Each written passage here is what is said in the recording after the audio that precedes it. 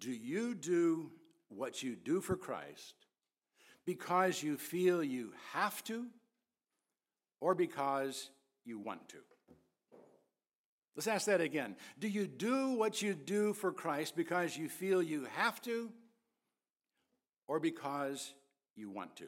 Now, some might suggest it doesn't matter as long as you do it, but it does matter. If you do what you do because you have to, for all practical purposes, you are still living under the old covenant. But Paul made it clear last week that he was a servant of a new covenant, not of the letter, but of the Spirit. For the letter kills, but the Spirit gives life. Ray Stedman illustrated this difference in a book entitled Authentic Christianity, when he told the story of a boy who had decided one Saturday morning that it was time he showed his dad how much he loved him in a very practical way. He decided that he would mow the grass and wash the car just because he wanted to, because of all his dad had done for him. He got excited about it and dashed down to breakfast, anxious to get started. Just before he left the table, however, his dad said, "Son, I want you to wash the car today and mow the grass. And I expect it to be done before I get home. I don't want to come home and find you haven't done it." Well, he did it. But the picture had changed entirely. Now he had to do it. The law had been given, and the law killed his joy. He wasn't free to just do it out of love any longer. He had to do it. That's one of the major differences between the old and the new covenant, between law and grace. And Paul's going to contrast them further in our passage for consideration this morning. But before we go any further, we do need to understand that we don't have to be Jewish to be living under the old covenant. Many Christians are living more under law than grace. We need to keep that in mind as we study through what Paul has to say. He begins by pointing out that the glory of the new covenant surpasses the glory of the old. We're in 2 Corinthians chapter 3, ready for verse 7. But if the ministry of death in letters engraved on stones came with glory, so that the sons of Israel could not look intently at the face of Moses because of the glory of his face, fading as it was, how shall the ministry of the Spirit fail to be even more with glory? For if the ministry of condemnation has glory, much more does the ministry of righteousness abound in glory. For indeed, what had glory in this case has no glory on account of the glory that surpasses it. For if that which fades away was with glory, much more that which remains is in glory. You know, there's no doubt that the old covenant, represented by the law engraved on stone tablets, had glory. And it was given in a glorious fashion. After telling the people of God that God would come down on Mount Sinai in 3 days, and to make themselves ready, Moses told them that God would appear to them in a thick cloud. When it happened, they were overwhelmed, and rightfully so. So it came about on the third day, when it was morning, that there were thunder and lightning flashes and a thick cloud upon the mountain, and a very loud trumpet sound, so that all the people who were in the camp trembled. And Moses brought the people out of the camp to meet God, and they stood at the foot of the mountain. Now, Mount Sinai was all in smoke because the Lord descended upon it in fire, and its smoke ascended like the smoke of a furnace, and the whole mountain quaked violently. When the sound of the trumpet grew louder and louder, Moses spoke, and God answered him with thunder. And the Lord came down on Mount Sinai to the top of the mountain. And the Lord called Moses to the top of the mountain, and Moses went up. After then verbally giving the law to Moses on the mountaintop, Moses went down the mountain and shared it with the people. But then God told him to return to the mountaintop for another meeting and to receive stone tablets on which he would personally write the law. Then Moses went up to the mountain again, and the cloud covered the mountain. And the glory of the Lord rested on Mount Sinai, and the cloud covered it for 6 days. And on the seventh day, he called to Moses from the midst of the cloud. And to the eyes of the sons of Israel, the appearance of the glory of the Lord was like a consuming fire on the mountaintop. And Moses entered the midst of the cloud as he went up to the mountain. And Moses was on the mountain 40 days and 40 nights. Then, after returning to the mountaintop once again to get a second copy of the law, after throwing down and shattering the first tablets, after witnessing the sins of the people around the golden calf, when Moses came down, the skin of his face shone. It glowed supernaturally, so much so that Aaron and the others fled from him. They were afraid to look at him. They couldn't look into his face because in it they saw the glory of God's presence and the glory of the law.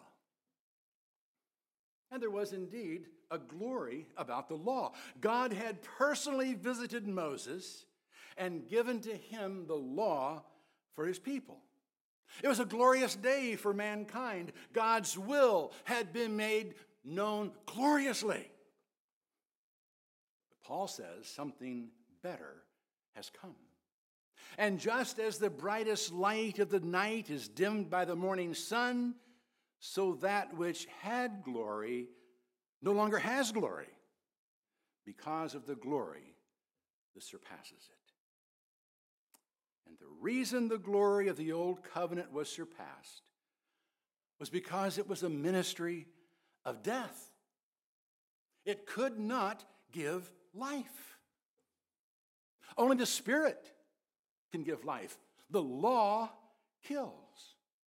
The law makes evident our failures and shows us what we cannot accomplish. It makes us long for life, but it cannot provide it.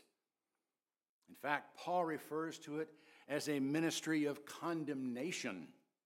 It condemns us by holding up the unachievable and commanding that we achieve it.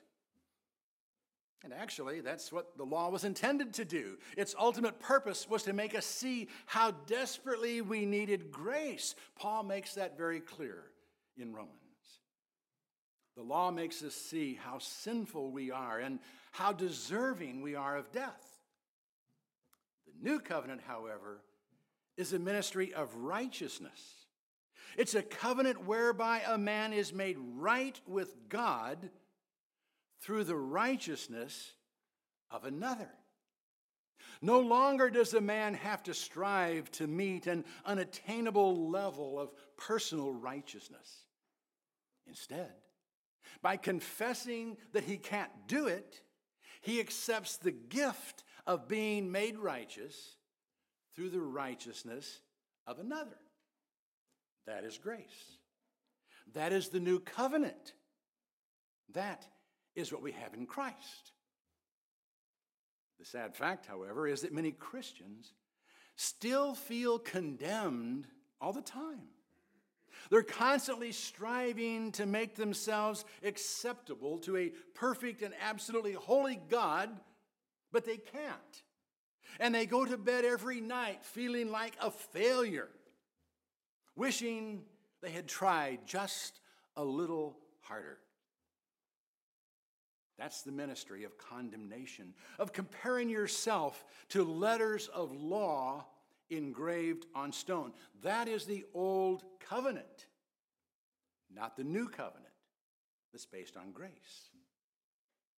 Grace allows me to thank God for loving me in spite of the fact that I will never measure up, at least not in this life. Grace teaches me that it's the presence of Christ in my life that makes me acceptable in the sight of God. Grace makes it clear that I don't have to do things to earn God's favor. Now, there is a glory in doing things for God, but it's a fading glory. If we do something for God that we think is significant, we do feel good about it. We can almost sense Him smiling at us, patting us on the back, telling us how pleased He is with us. But that glory fades with time. And if we don't renew it by doing something else, we begin thinking we're not doing enough to keep Him happy. The new covenant, however, has a glory that never fades because it is the glory of Christ within us. That glory of Christ within us, however, will not be seen if we put the spotlight on ourselves. It's only when we stop trying to impress God and others with our righteousness that the glory of Christ will be seen in our life. That is New Covenant living. The Jews of the Old Testament didn't have it, and sad to say, some Christians still don't. That's why we need to make sure that along with Paul, we are preaching new glory, not old. Having therefore such hope, we use great boldness in our speech and are not as Moses, who used to put a veil over his face that the sons of Israel might not look intently at the end of what was fading away. But their minds were hardened.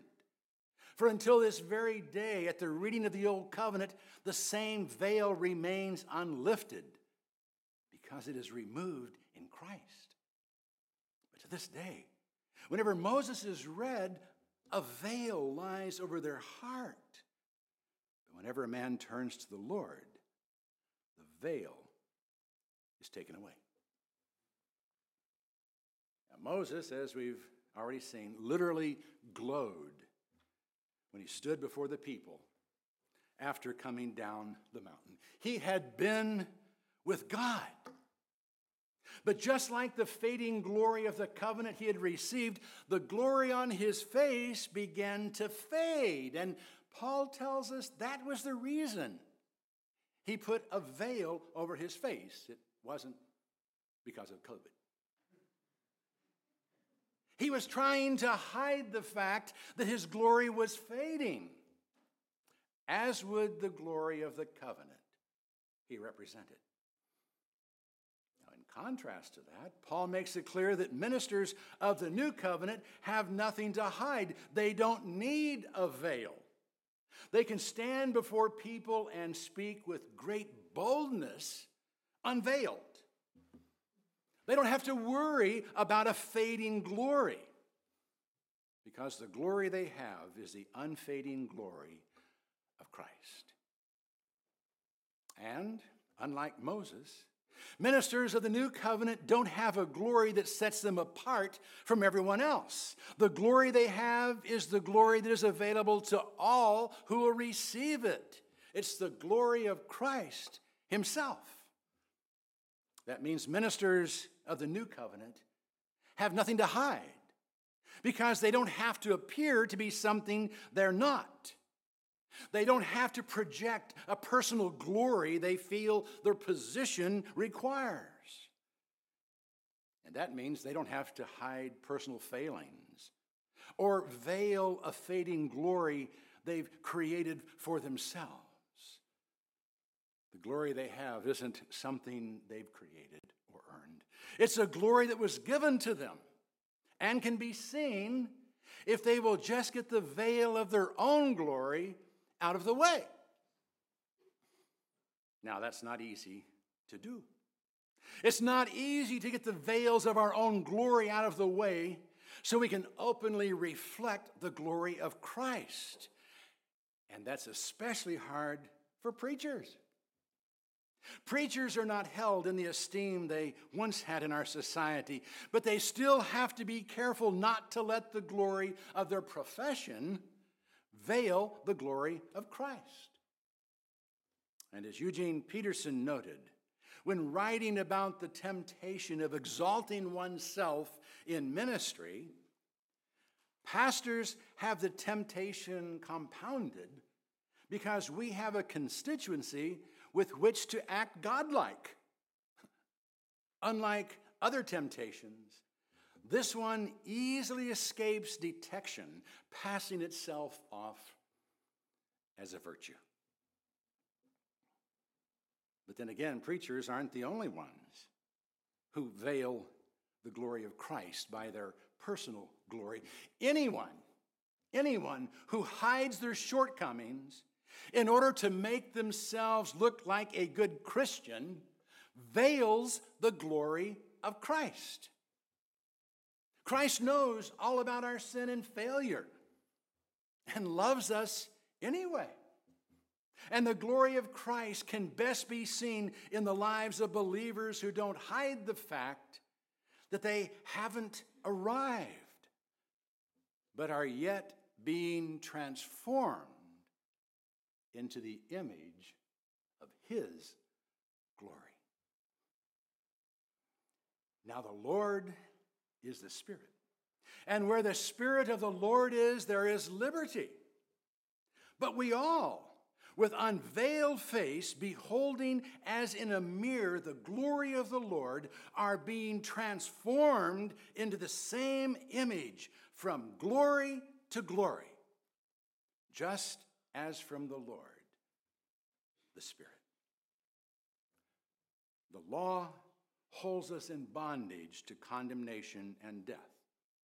But in Christ we are set free to really live. We are set free to let Christ live His life through us. And as we stand before Him unveiled, stripped of pretense and hypocrisy, recognizing our need of Him and beholding His glory, we are transformed into His image. Paul says we are transformed from glory to glory. Some take that to mean we get more glorious all the time. The NIV translates it with ever-increasing glory, and the RSV from one degree of glory to another. Others hold that the first glory refers to the source from glory, and the second glory to glory is the result. That Paul is saying it is from Jesus' glory that we derive our glory. Both, I think, are true. It's from looking to Christ that we derive real glory. And the more we look to Him, the more glorious we become. Because the more we behold His glory, the more His glory is reflected in our lives. That makes us look good, even to God. And we can therefore confidently come before Him, confident that He is pleased with us, not because we did something to earn His good pleasure, but because when He sees us, He sees His own dear Son. That's the glory we reflect. And that is the glory that brings more glory to His name. When we live our lives with unveiled face, free of all pretense and botched attempts to make ourselves look good, we look good to our Heavenly Father. And we look good to others because they see Christ in us. if you want to bring glory to his name, let him transform you into his image. Look to him and enter into a covenant with him that will free you and enable you to live a life that truly does bring glory to his name. Let's pray. Father, you are indeed glorious. And we have records of that glory being witnessed by people. We see that glory today, even in creation. We see your glory all around us. And there are times when we just don't feel that we're worthy to come into your presence. And so sometimes we try hard. We try to hide even from you. We try to give the impression that we are glorious too. But Lord, we're not. We're not glorious. We're sinful. The only way we can be viewed as glorious is by allowing your glory to enter in us. And you do that through the presence of your Spirit and Christ living in our hearts. Help us appreciate what we have in you. Help us to live life in fullness without hiding and pretending and acting more holy than our neighbor. Just let us be a reflection of your glory. That, Father, is my prayer in Jesus' name. That's how we give glory.